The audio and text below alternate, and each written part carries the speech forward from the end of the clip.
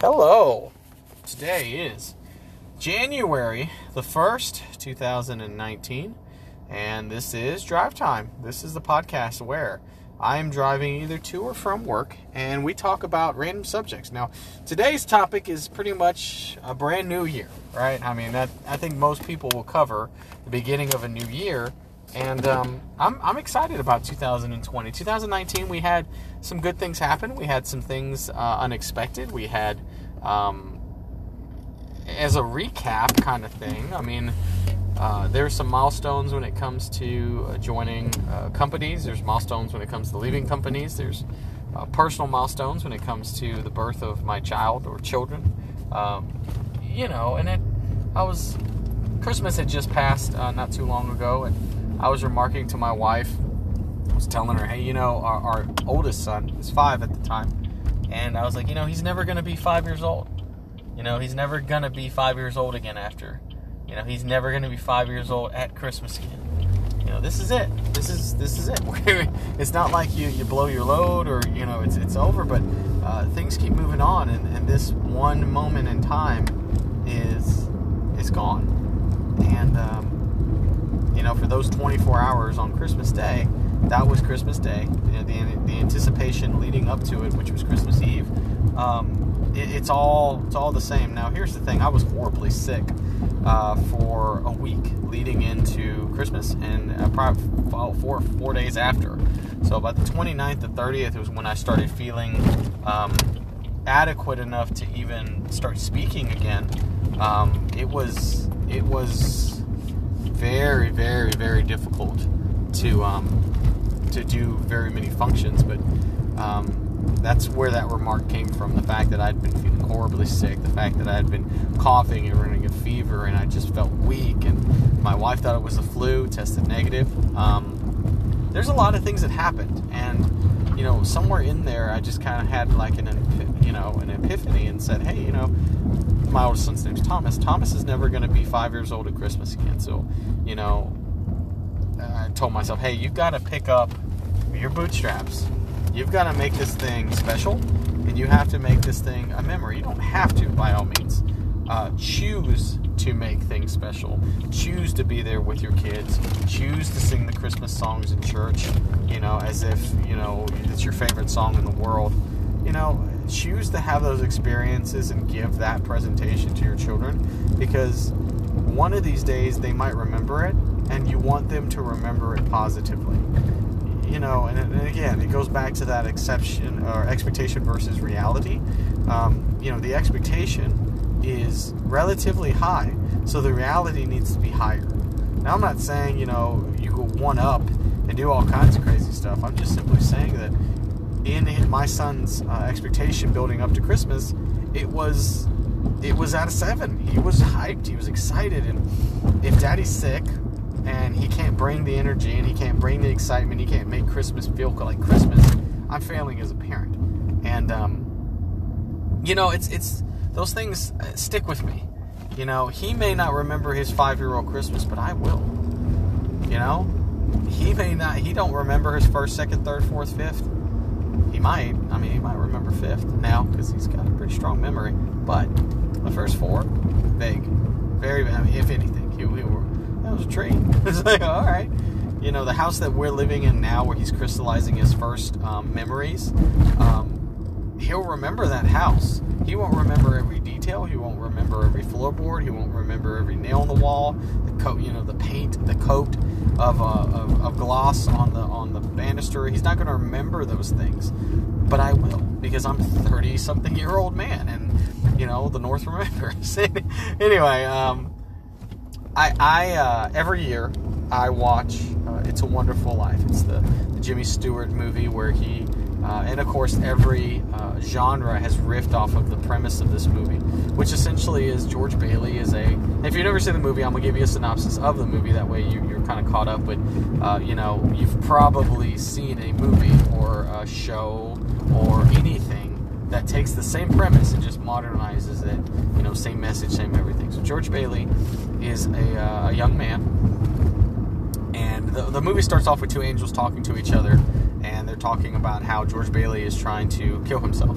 And the majority of the movie, I want to say probably about 3/4 of the movie, damn near 70%, is a recap of all the events leading up to George Bailey's decision to kill himself by jumping off a bridge into icy cold water. So, throughout the course of George Bailey's life, he has affected people, and he's never known his effect. He's never known his worth on other individuals. He's always taken a very selfish point of view, quite frankly, if you look at it from that perspective, of his life. And he had high ambitions, high demands. He wanted to do so many things in his life and go different places, but he always seems to be stuck in his two-bit town. So his dad runs a Bailey and Bonds company, which is pretty much like a loan office. Hands out loans, gets money off of it. His dad's no businessman, but he has a heart for people. George picks up that heart for people begrudgingly through a very cynical portrayal of characterization by Jimmy Stewart. And Jimmy Stewart is awesome by far, but it's just the way he plays the character is very real, because it does reminisce with somebody who is stuck in a dead-end job, or a job that they never wanted, or doing something that they didn't choose, and they're miserable in that. But inside of that job, there is a purpose, there is a promise, and you do see George's natural ability to help people, his natural ability to make good or better business, since his father did. There's a rival. His name is Potter. He is the man who pretty much owns everything but the Bailey and Bonds, the Bailey Bonding Company.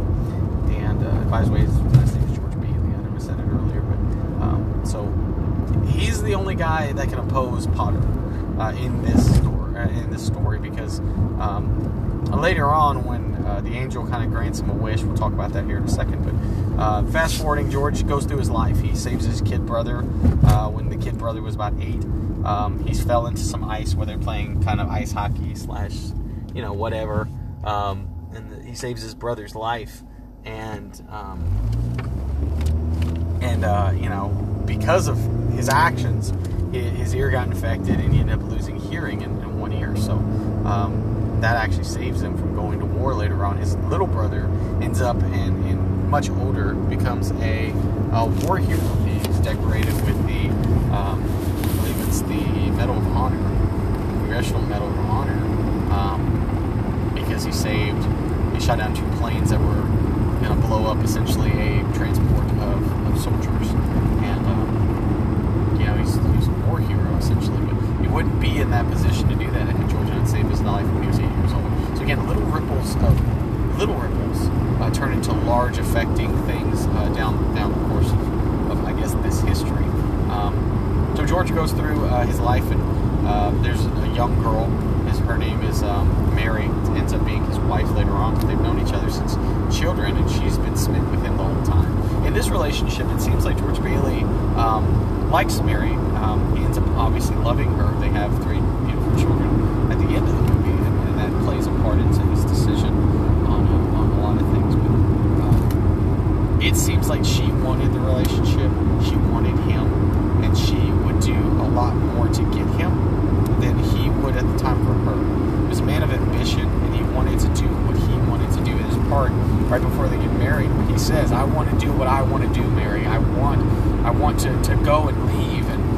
And he's frustrated with his life and the course that it's taken in that part. But he finds solace in a partner, which is Mary, which she's very bookish, just like he is. He's very, very bookish, very adventurous, and it's just funny to me how she wanted the relationship more, but she's the stronger part of the marriage. She's the strongest one in the show, one of the strongest ones in the show. She's the one who has the most moral sense. She's the one that has her head not necessarily in the clouds like George, but there's a part later on where the business gets going after he marries his sweetheart Mary, that one of the friends from his childhood is commenting how George is always making speeches and stuff like that. He always wants to talk. But it cuts to Mary, who is doing all the talking and doing all the stuff. George is standing in the back, kind of in her shadow, and rightfully so. Mary's an amazing character. She's one of the best parts about It's a Wonderful Life, because it shows her support and her commitment to his ambition, his dreams, and who he is. But anyway, we're digressing into that personal part of the relationship. But as a child, she was very smitten with him, and she really showed the affection all the way through the career, or his life. George, when he was younger, he worked for probably about 9 years old, 9 or maybe 12, something like that, kind of a middle school kid. He worked at not a bonding place before his dad did, but he worked at a drugstore, and the drug man, the guy who was the pharmacist, I guess, and this is set in 1929, so I mean, pharmacist is a very loose word, but his son died. He got a telegraph saying his son was dead. George read it, and he was watching him put together a pharmaceutical recipe, a remedy for a patient, and so George witnesses this. He doesn't feel good about it. He looks at the sign and says, hey, you need to go always ask your dad. I guess it's some 1920s propaganda poster that says, hey, moral honor code, whatever. Goes to his father. Dad says, hey, whatever, that's where we're invited into Potter, and Potter, being just an old cantanker, is just an asshole, essentially. Kind of tells, hey, you ain't got no sense for, Papa Bailey and all this other stuff, and there's some arguments there. We're introduced also to George's uncle, Bill, which is his dad's brother, and they started the building and loan together. Fast forward, that's where we meet Potter, and he sets up as a guy who wants to own everything, and it's a lot of storyline in there. But anyway, he goes back to the pharmacist, and tells the guy, hey, listen, man, the stuff that you put in there isn't really what you think it is. It's poison. You're gonna kill that kid. I saw you do it. And that dude just starts wailing the fuck on this kid.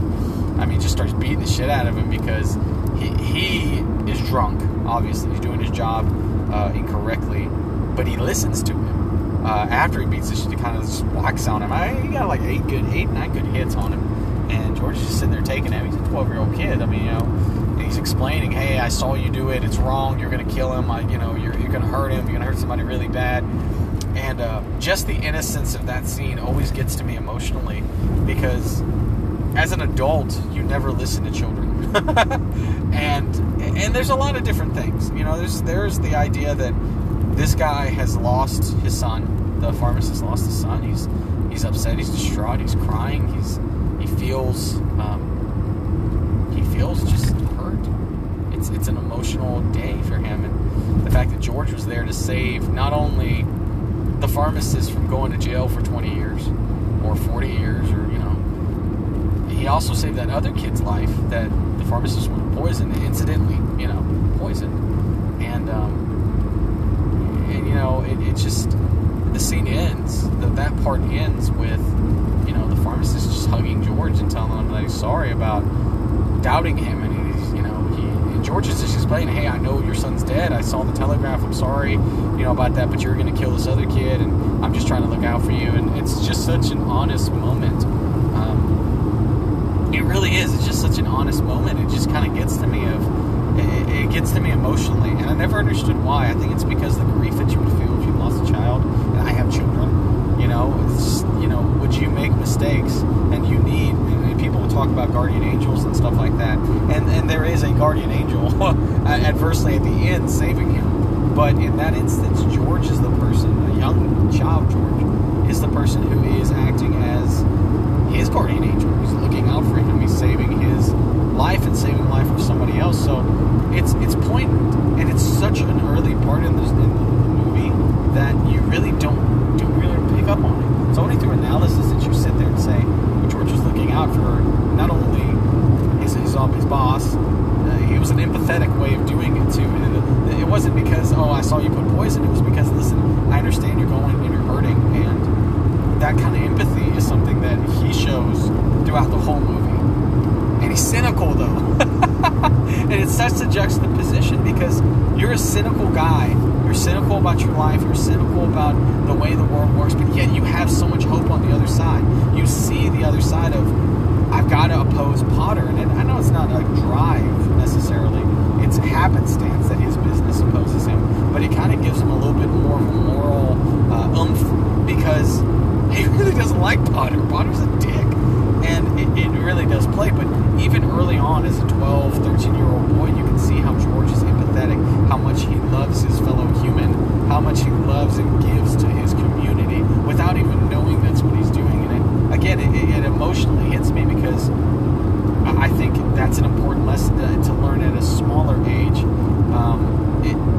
The next scene, it moves into the next scene, which George is an older man now. This is when Jimmy Stewart proper comes in as the antagonist. He's the main character. He's the person that we're going to follow all the way until his attempted suicide, or until the conclusion of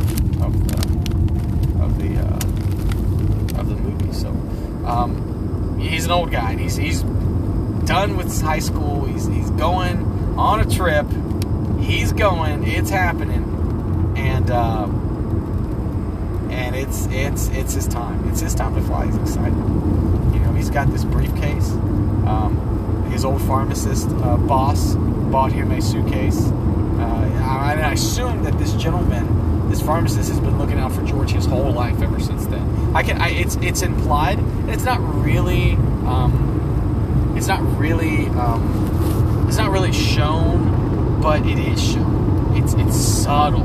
The subtle ways that man had influenced and just watched over George. At this point, he's buying him a graduation gift, and he's not even in the scene, but it's implied. Hey, my old boss, look at that. You know, it's a throwaway line, but you just know that man has been guiding and watching George his whole life after that incident. So it's a nice nod. And then at the end, in the conclusion, he also comes and he's also there. So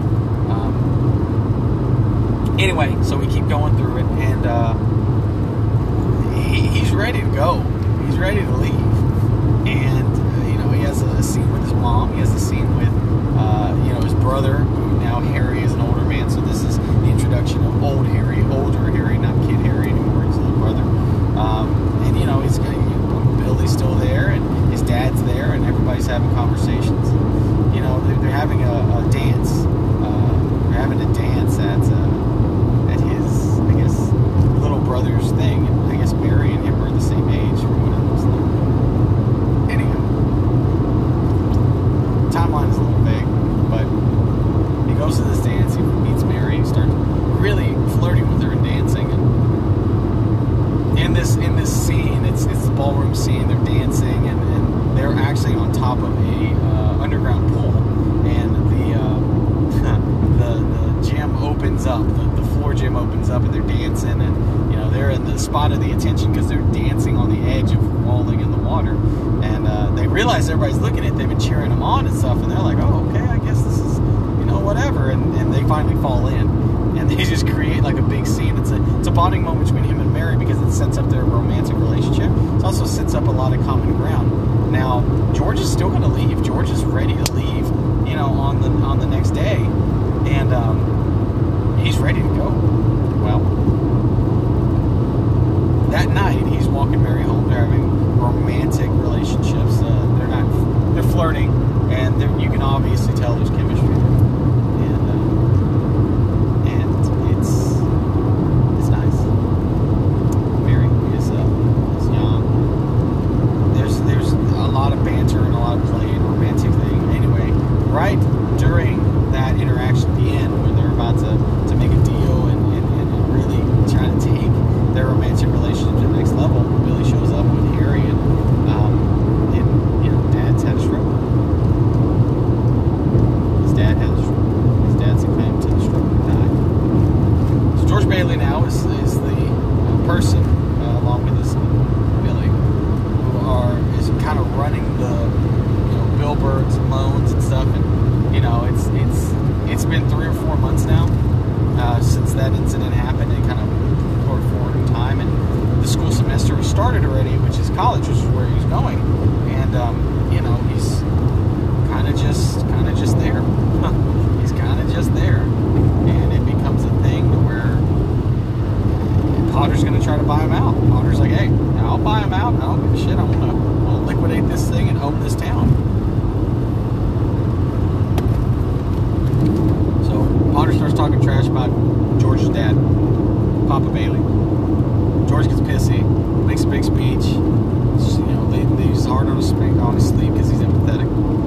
And him and Potter got bad blood. They start talking shit. But anyway, the board says, "Hey, we're not gonna run on Mr. Potter's actions. What we're gonna do is we'll keep this thing going as long as George is here to do it." So pigeonhole George back. So his kid brother Harry ends up graduating, and he goes to college. 4 years later, George is waiting on him. Hey, I've been stuck doing this for 4 years. Ironically, Mary was out of town for 4 years as well because she, I guess, graduated with Harry at the same time, and their friend Sam Wainwright, who Mary was seeing and dating, he ends up being a rich man in this story. He's the thing that George thought he would be. So Sam is a foil to George because Sam Wainwright is a guy who they thought was going to. George thought he was going to be a tycoon, good in business, had a lot of ideas. He would be able to hit the ground running and really make himself be a millionaire, very rich man. And it just never panned out. But he's a foil. He's a guy who looks up to it. And Sam's just the guy who, he's just a friend of George. He's just George's friend. He's a rival. He's a tease, but later on he wants to bring him in on the business, and George can't do it because he's got to stay in the thing. But he gives him all kinds of advice. He gives him ideas, and Sam adversely becomes very successful off of George's ideas and George's intuition and George's local thing. And it's again, he's a complete foil to George.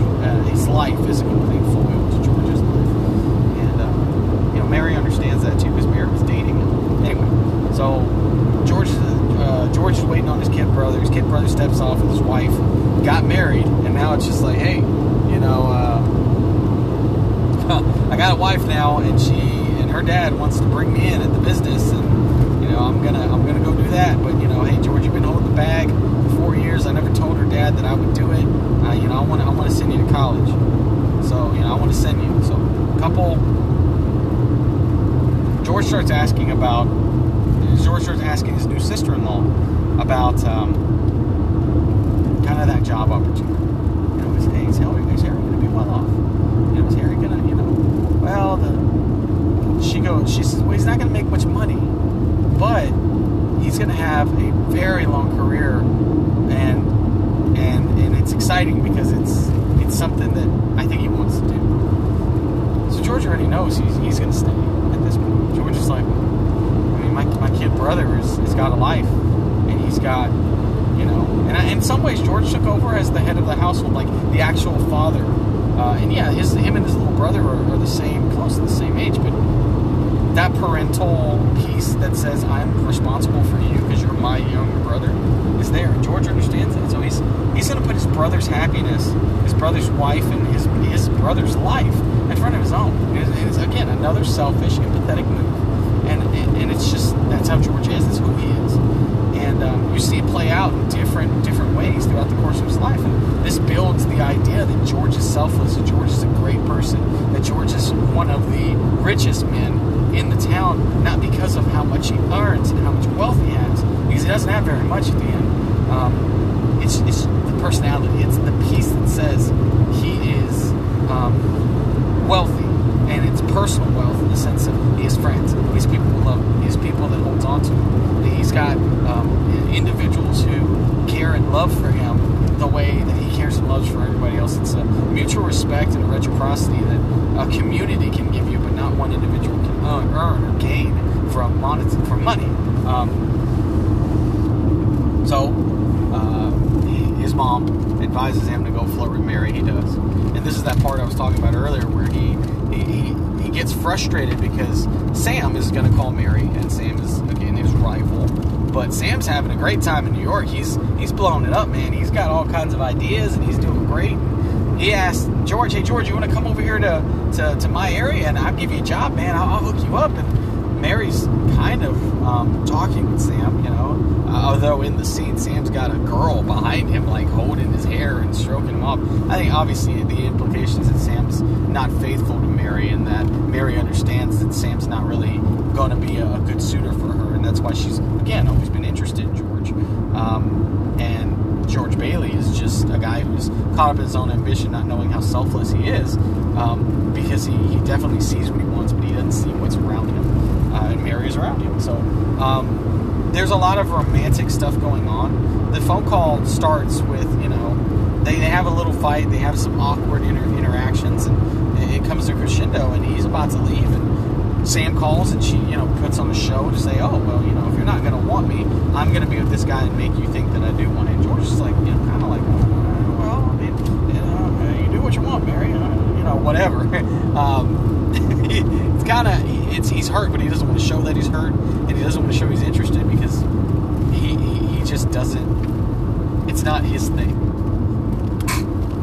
Sam asks him, he talks to Mary a little bit, and they ended up being really close, and that affection, that closeness is what actually solidifies them as, I think, we're right for each other. So, and the scene is funny. The scene is, you know, obviously really good, and it crescendos with George saying, "Hey, I want to do what I want to do. I don't want to see." It seems like at this point that his life has been planned for him, or through happenstance, somebody else is dictating his life, and nobody else is doing it.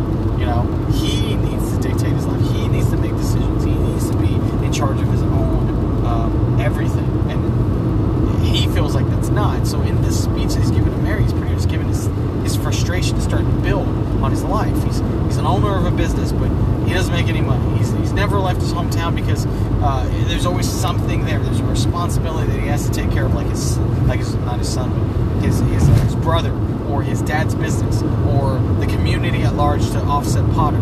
You know, there's always something there that keeps him in that town, and it's frustrating for him personally. And it keeps building, and finally, you know, it crescendos with Mary a little bit, but Mary understands that. She understands him, and she loves him, and they get married. Next scene is them getting married.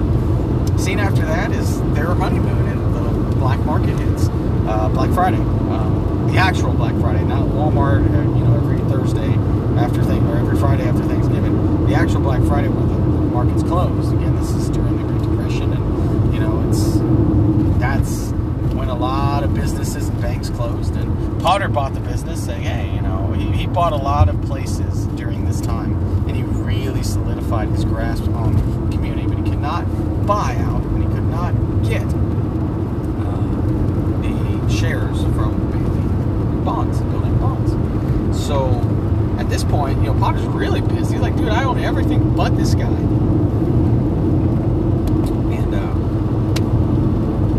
it becomes something of a turning moment. They just got married. They're on their honeymoon. They're about to get in the car to go on their honeymoon. They got like $2,000 or $3,000. I think they got $4,000, I think, something like that. $2,000, $4,000, and the black market hits, and the community needs money. It's a rush. Everybody's trying to get their money out of the bank so they can have some semblance of security. So that way, it's, you know, X, Y, and Z. And Mary is the one who pulls out the money and says, "I've got money here. This is what I've got. Let's community," because it's a whole bunch of people in this place trying to get their money out because they're scared about the bank. About the bank's closing, and they don't know how they're going to live and all this other stuff. And, they stay afloat by $2 of that, all of George's money and all of Mary's money. So at this point, she is just as selfless as him. She sacrifices and understands George just as much as him, but he doesn't realize it. He's still stuck in that selfish point of view. I love It's a Wonderful Life. This is one of my favorite movies. It is my favorite movie of all time. You know, as a sidebar to step out of this, I got to wrap it up because I'm just telling the story as it is, but they stay afloat. The banks stay up. Mary got pregnant. Okay? They have 4 kids by close to the conclusion of the story. Now, George is the same thing. They've grown business. He's got a lot of friends. He's got a lot of people that he's helped out. He's a community-oriented leader. He's a community-oriented guy who sees the value of those things and who just like his dad, wants to help the community more than he wants to make money. You know, that's not his priority. Even though George is money consumed, it's an ethical line that he won't cross. He's not going to gouge. He's not going to do crazy shit. He's just going to stay the course. And he's going to help people out. He's going to make the money because he's a decent, honest, hardworking man. And it's the biggest piece of his character that really shines through. And again, he picked a wife, Mary, who is just as selfless as he is, who has sacrificed just as much as he is, but he doesn't even notice that. Not until he doesn't have her anymore in his life. Now, what ends up happening is a series of unfortunate events. George is still frustrated. He never left his hometown. He's still frustrated that it seems like this job and these things were given to him. It was just something that was dropped on his lap. And he had no say and no control. And it's true. To some extent, that's 100% right. At this point, his kid brother won the Congressional Medal of Honor. He's super proud. Because at some point, it's his kid brother. But he's almost like a dad to him, right? He gave up his life by taking the business. And Harry went off to go his own. Now, Potter was part of the draft board. He drafted, he was the one who probably pushed Harry to war, which is ironic because, it is what it is. But, Uncle Billy's still there. Uncle Billy's making a deposit at the bank, which Potter owns because Potter's sitting in the back of it. And, they start talking shit to each other. Hey, the Bailey boys are doing great. You can't keep them down. Potter gets all frustrated. He's all old because he's bickery and old. He's wanting to take down the Baileys for his whole life. And George is just like, hey, it is what it is. George's not even in this conversation. Uncle Billy is. And yeah, Uncle Billy, in the course of having an argument with Potter and just kind of ribbing him, and just talking shit. The deposit that he was going to have was $8,000. He sticks it inside the newspaper that shows, his brother getting the medal and all this other stuff. Potter takes the money. He's like, oh shit, I got the money, that's fine. Figures out that it belongs to the Bailey Company, and he proceeds to call all the pressure in for arrests and audits and all of this stuff. Insufficient funds and all these things. He's a guy in charge of everything else, so he's going to use the resources to try to take down the Baileys. And George is practical. And it starts off with the bank auditor coming in to audit their accounts. And George is awesome because he's riding a high. And that's the thing. He's riding such a high that it's once he hits low, it's low. He's such a high, so he's so happy about his brother.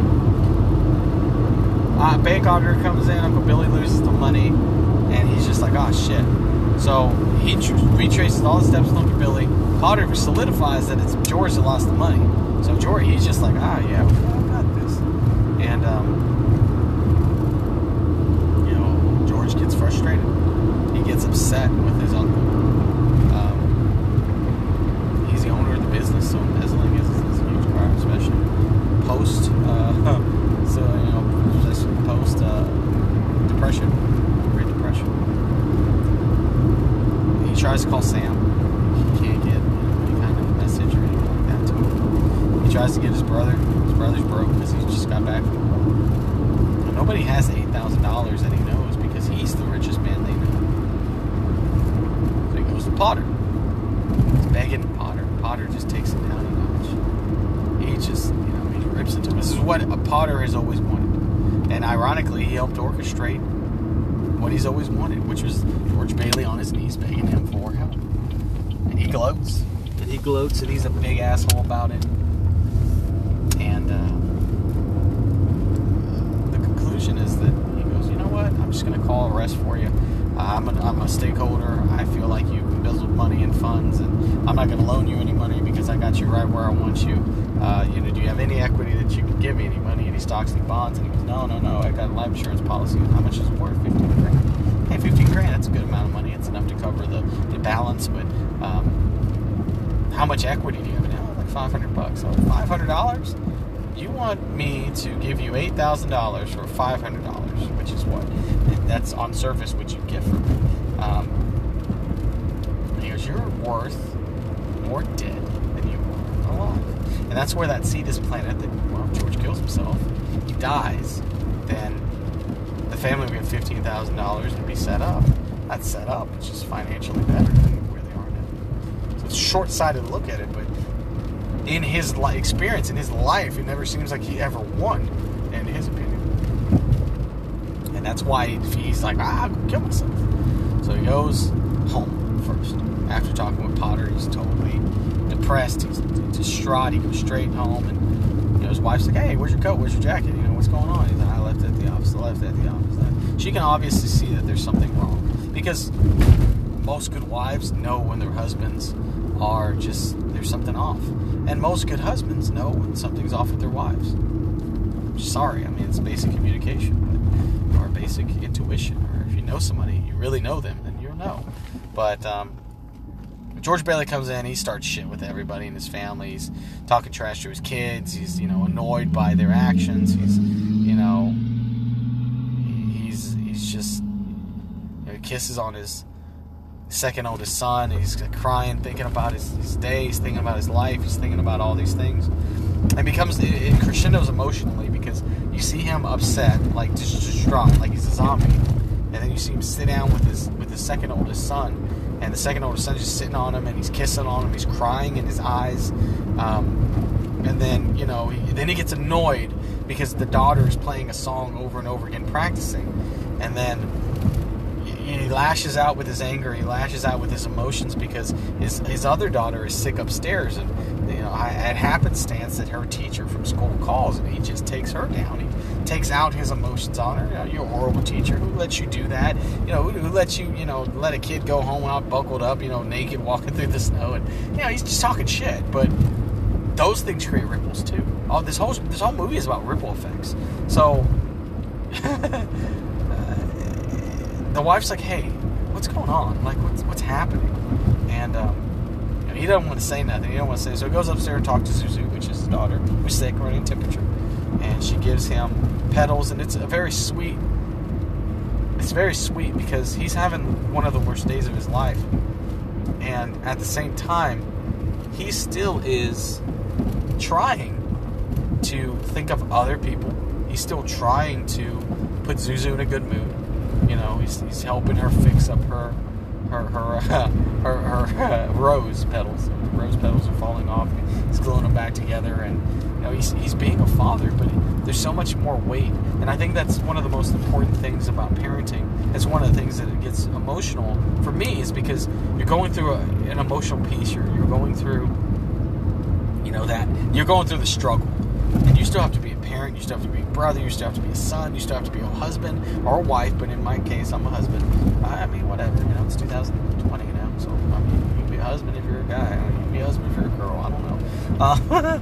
Anyway, as a parent, you just sit there and say, I've got to be a good father. I've got to be a good parent to my child. But I'm having a horrible day. There's so much stress. There's so much things. I don't know if I'm going to be embezzled. I don't know if I'm going to jail. I don't know. That's my responsibility. How did I lose this money? It's a lot. And all that stuff's going through his head, but then it's a sidebar into a conversation with his daughter Zuzu. And it's like,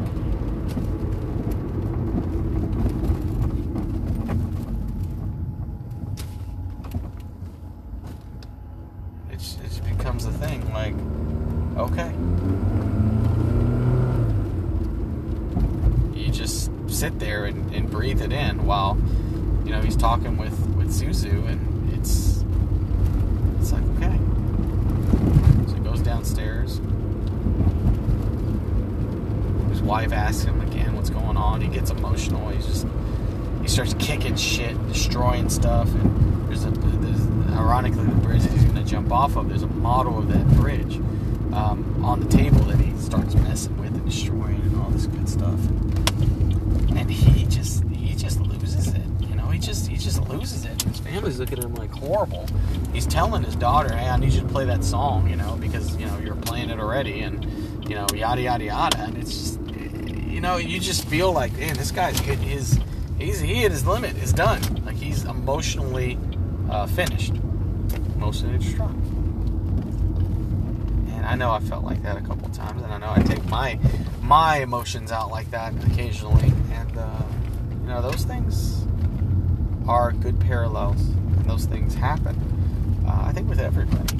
That's why it's such a powerful scene, because it literally sets up the suicide run. So he goes out drinking because, you know, his wife is just, I don't know, he's got to go. He's got to get out of there. I mean, his kids are driving him crazy. He's so stressed out. So he goes to the bar and drinks. And one of the guys, one of his friends from high school, or one of his friends growing up, and even the owner of the restaurant, or just restaurant bar, you know, they're talking, and he's drunk. He's completely blasted. He's trying to drink away his problems. He's trying to drink away a lot of the issues. And ironically, you know, the guy right beside him is like, Bailey.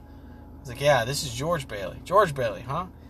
The husband of the teacher that he cussed out over the phone is there, and he punches him, just messes his ass up, and then that guy gets kicked out of the bar. But George is like, you know, I gotta go then too. Forget this.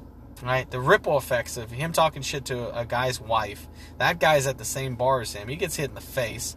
You know, George probably would have drank himself to sleep on the bar and then woke up the next day, and, you know, it is what it is. You know, it would have been, well, had things played out, he would have still been drunk, but, So, what ends up happening is he tries to drive his car, crashes into a tree. He says, well, you know, if this is what's going to happen, it's going to happen. So the tree leads right into the bridge, which he destroyed, a model bridge, but he leads to the actual bridge proper, and he jumps over, and he's about to jump, and this is where the angel from the beginning of the story comes in and says, hey, you know, I'm Clarence. I'm the guy who's your guardian angel. And he tells him that after George jumps in to save Clarence's life, you know, because, again, George is a selfless man. George is a guy who's going to go and help a guy he doesn't know because it's the right thing to do, rather than just not. He's not going to watch a guy drown. He was going to kill himself 100%, but he didn't because he saw somebody else was in danger, so he saved his life. And it's George Bailey, you know? That's how he is. And of course the whole movie sets this up. So the angel explains, hey, I'm here to save your life. I'm here to show, you know, I'm here to help you. I'm here to, you know, guide you through your toughest time. And, you know, he doesn't believe him at all. So they have a little quick discussion, and, you know, George is like, you know, I wish I was never born. Like, I wish I was never here. So what proceeds is the angel chose him, and he lives through the eyes of if he was never born. The ripples that his life made are never there, never affected. And it's the best part. Again, it's 20% of the movie, because the other 70 to 80% of the movie is setting up the story, setting up this part, which is the most powerful. So, you know, things like the town is called something, but the town is called Pottersville now, named after Potter, the guy who's been trying to take over the company. Well, over the store. Well, you know, guess what? Once Papa Bailey died, it was done. You know, his brother went insane, so he's in the insane asylum, Uncle Billy. You know, his mom runs a halfway house, like a boarding house, and she doesn't recognize George. You know, his friends, which is one of the cop and the taxi driver and the owner of the bar that he was just at, all of them don't know who he is. And, you know, there's a part where he's at the bar trying to talk to people, and nobody knows who he is, because he doesn't exist in this reality. And he sees his old boss, the pharmacist, who is just drunk, a shell of the man he used to be. You can tell he's intoxicated. You can tell that he is down. There's a reference of saying that he was in jail for 20 years due to killing a kid. Now, George wasn't there to save that kid's life, so he ruined two people. Two people's lives were changed, altered. You know, his little brother's dead. He died at 8 or 9 years old. Nobody saved him. Nobody saved him from the ice. He died. You know, so then all those people that he got the Medal of Honor for saving, they all died too. You know, it's your life affects so many people, and you never see it. And that's the beauty thing about it. Me personally am a very selfish person. You know, I am not George Bailey by any means when it comes to the empathetic part. You know, I don't go out of my ways to do certain things for certain people. For occasionally I do, but it's just I don't have his capacity for love, for human, for the betterment of my fellow human. He does, and it's an example that you live highly by, but adversely, he's so blind to how rich he is and how much he has it. So, you know, he doesn't have any kids, obviously. Mary became a librarian. She's an old maid. His mom doesn't recognize him. His brother's dead. His uncle's dead or in the insane asylum. Potter's taken over the place. The whole town is a shit show. It's all just bars and nude bars and girls. And, I mean, it becomes a place of immorality under Potter's watch. Obviously, most of the important places are shut down now. And it shows the ripple effect of one man's worth. You know, how much or how big does one person make? And, you know, at the conclusion, he's gone through, you know, the next 20 minutes of the show of Clarence showing him all these things that have gone. You know, George finally says, you know, this is it. I'm you know, I need to go. Like, I'm done, you know? And he's running all over town, and the cop, Bert, shooting at him, which is his friend. He's a friend cop, but, you know, adversely, the way he transitions back into his reality is through, you know, Bert talking with him, calming him down. George, are you okay? He's like, you know who I am? Oh, you know, it's a relief. I had a life that I didn't respect or I had a life that I didn't appreciate. You've shown me a time and a place where I don't exist, and how big and how much those relationships mean to me. You know, how much they're worth to me, and they're worth everything. Because I would love to have the life where I'm being embezzled or whatever and I'm being arrested because my family, my wife, my love, my mom, my brother, they all mean so much to me and I never realized it. You know, and it's a wonderful life. Because it is a wonderful life. So the conclusion is, the conclusion of the story is, you know, George comes back and he's so excited to see everybody. He even goes, Merry Christmas, you know, I think it's called Paradise Falls or Marble Falls or something Falls. Merry Christmas, everybody. He goes back to Potter's. Hey, Merry Christmas, Potter. Potter's like, you're going to be arrested. They're waiting for you at home. You know, and he shows up to his house. And by the way, Mary's not there, right? Mary's not there, and the kids are upstairs, like, because the kids come out here in a little bit. And there's like 4 guys in George Bailey's house waiting there. Now, I assume one of them is an officer, but it wasn't in uniform, so I don't know if that's like, hey, man, you left Mary. You know, I'm saying I like Mary. I love Mary. She's the best character in the show. But as a parenting decision, you left 4 kids, which are underage, with, you know, and your door's wide open, apparently, because everybody just comes on in later on and even then. Anyway, rant over, but it's weird. It's a weird intro scene. 4 guys are waiting. One's the bill auditor or the bill collector. One's the auditor for the bank. The other one's like a judge or some kind of officer who's serving him a warrant for his arrest. And he runs upstairs and hugs his kids. First thing he does. And by this time, I'm already crying when I watch the movie. I am. I love this movie. I love the crescendo. I love the setup of it. It really explains every move. And it really explains the duality between everything. So I love the idea of how it sets up. So he's there. He's talking. He's doing all this good shit. And, you know, he's kissing his kids. His Zuzu's pedals. The ones that he thought he lost. You know, the ones that were not in his reality when he moved to the reality where he doesn't exist.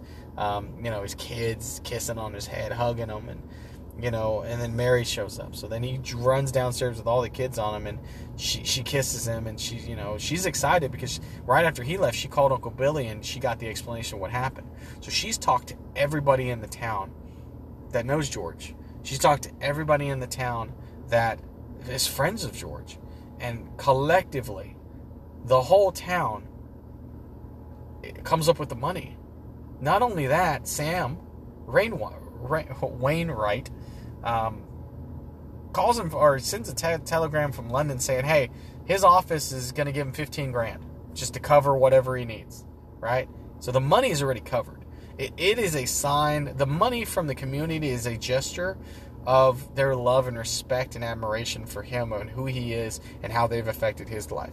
He's the one who helped them get out of Potter slums. He's the one who befriends them. He's the one who tries to enrich their lives and make things better, right? He's that guy.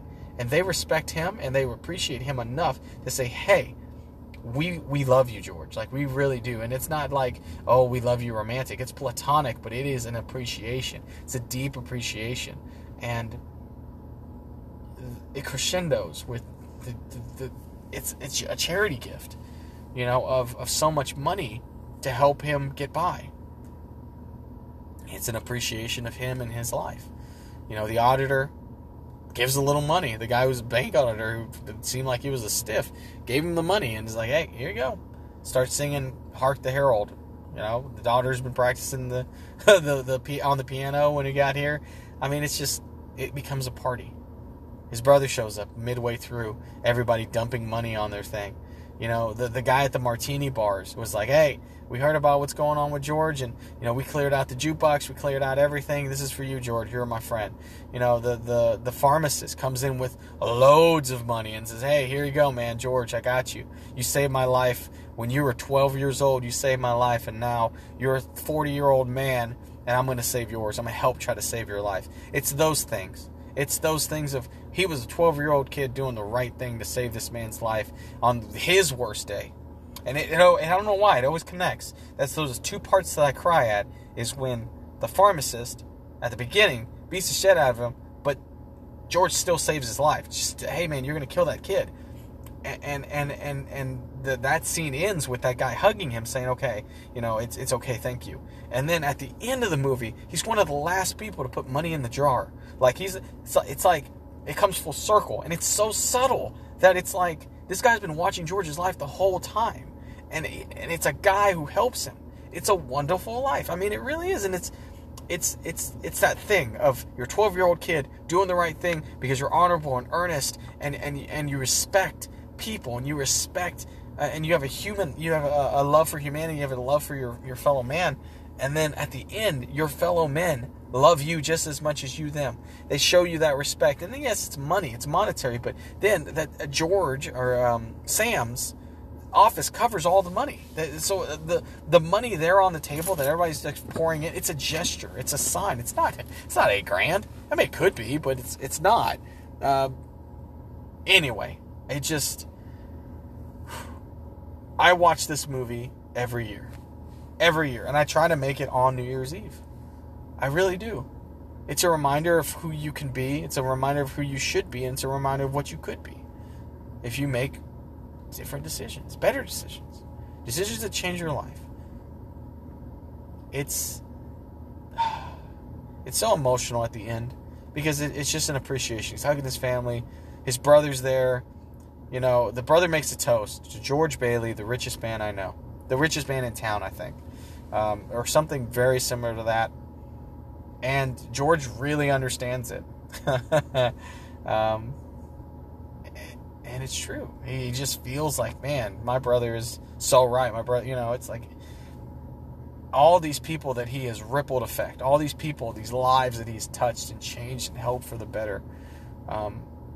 The only individual, by the way, side B, because I'm about to go on this, it's been almost an hour, but the only individual that actually benefited in this potential reality, the only individual that was actually hurt by going back to the old reality was Nick. Nick is the bartender at Martini's. Martini's is the owner, right? Nick is the bartender there. So I assume the bartender's, you know, he's a good guy. He does his thing. And he's probably not making a lot of money. And, well, one of the first people that he runs into in the alternate reality is Nick. And Nick owns the bar. He says he's the owner. He's the person in charge. Now, I may have missed it. Maybe Martini and Nick are father and son and, you know, something like that. But I don't think so. Mr. Martini was like an Italian guy with a thick accent. And Nick sounds like a guy with like a Brooklyn accent. So it's, you know, they're two different guys from my opinion. But it seems like Nick's the only one that lost going back to the regular reality. I don't know why I point that out. But I just want to point that out because he was the owner of the bar in the new reality. He goes back to being just the bartender in the old reality. And yeah, he's a great friend. He's a good guy. But, I think he lost some money there. I think he lost a better life in that reality. And I just always want to make sure I point that out because, it's worth pointing out. I love It's a Wonderful Life. It's my favorite movie. It's my all-time favorite movie. I'll watch it every year until the day I die. And I hope my kids find the same kind of appreciation for that story that I do. And, even if they don't, maybe in a couple of years they'll listen to this and understand Daddy's perspective on it, because I don't make these podcasts for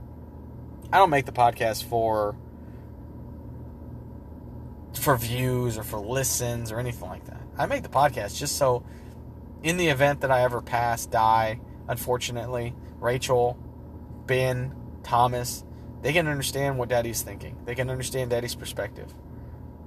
As skewed as it may be, or as different as it may be, or as wrong as it may be. I'm not saying I'm right, but to understand their father a little bit more, I started doing these podcasts, and I started roughly a year ago, and I think I'll continue to do this because it's like a vlog journal. I love this movie, and every year it starts me off with a strong indication of the next year, and just a good cry to end 2019 and to start, the next, this one, 2019, but to start 2020, and I love it.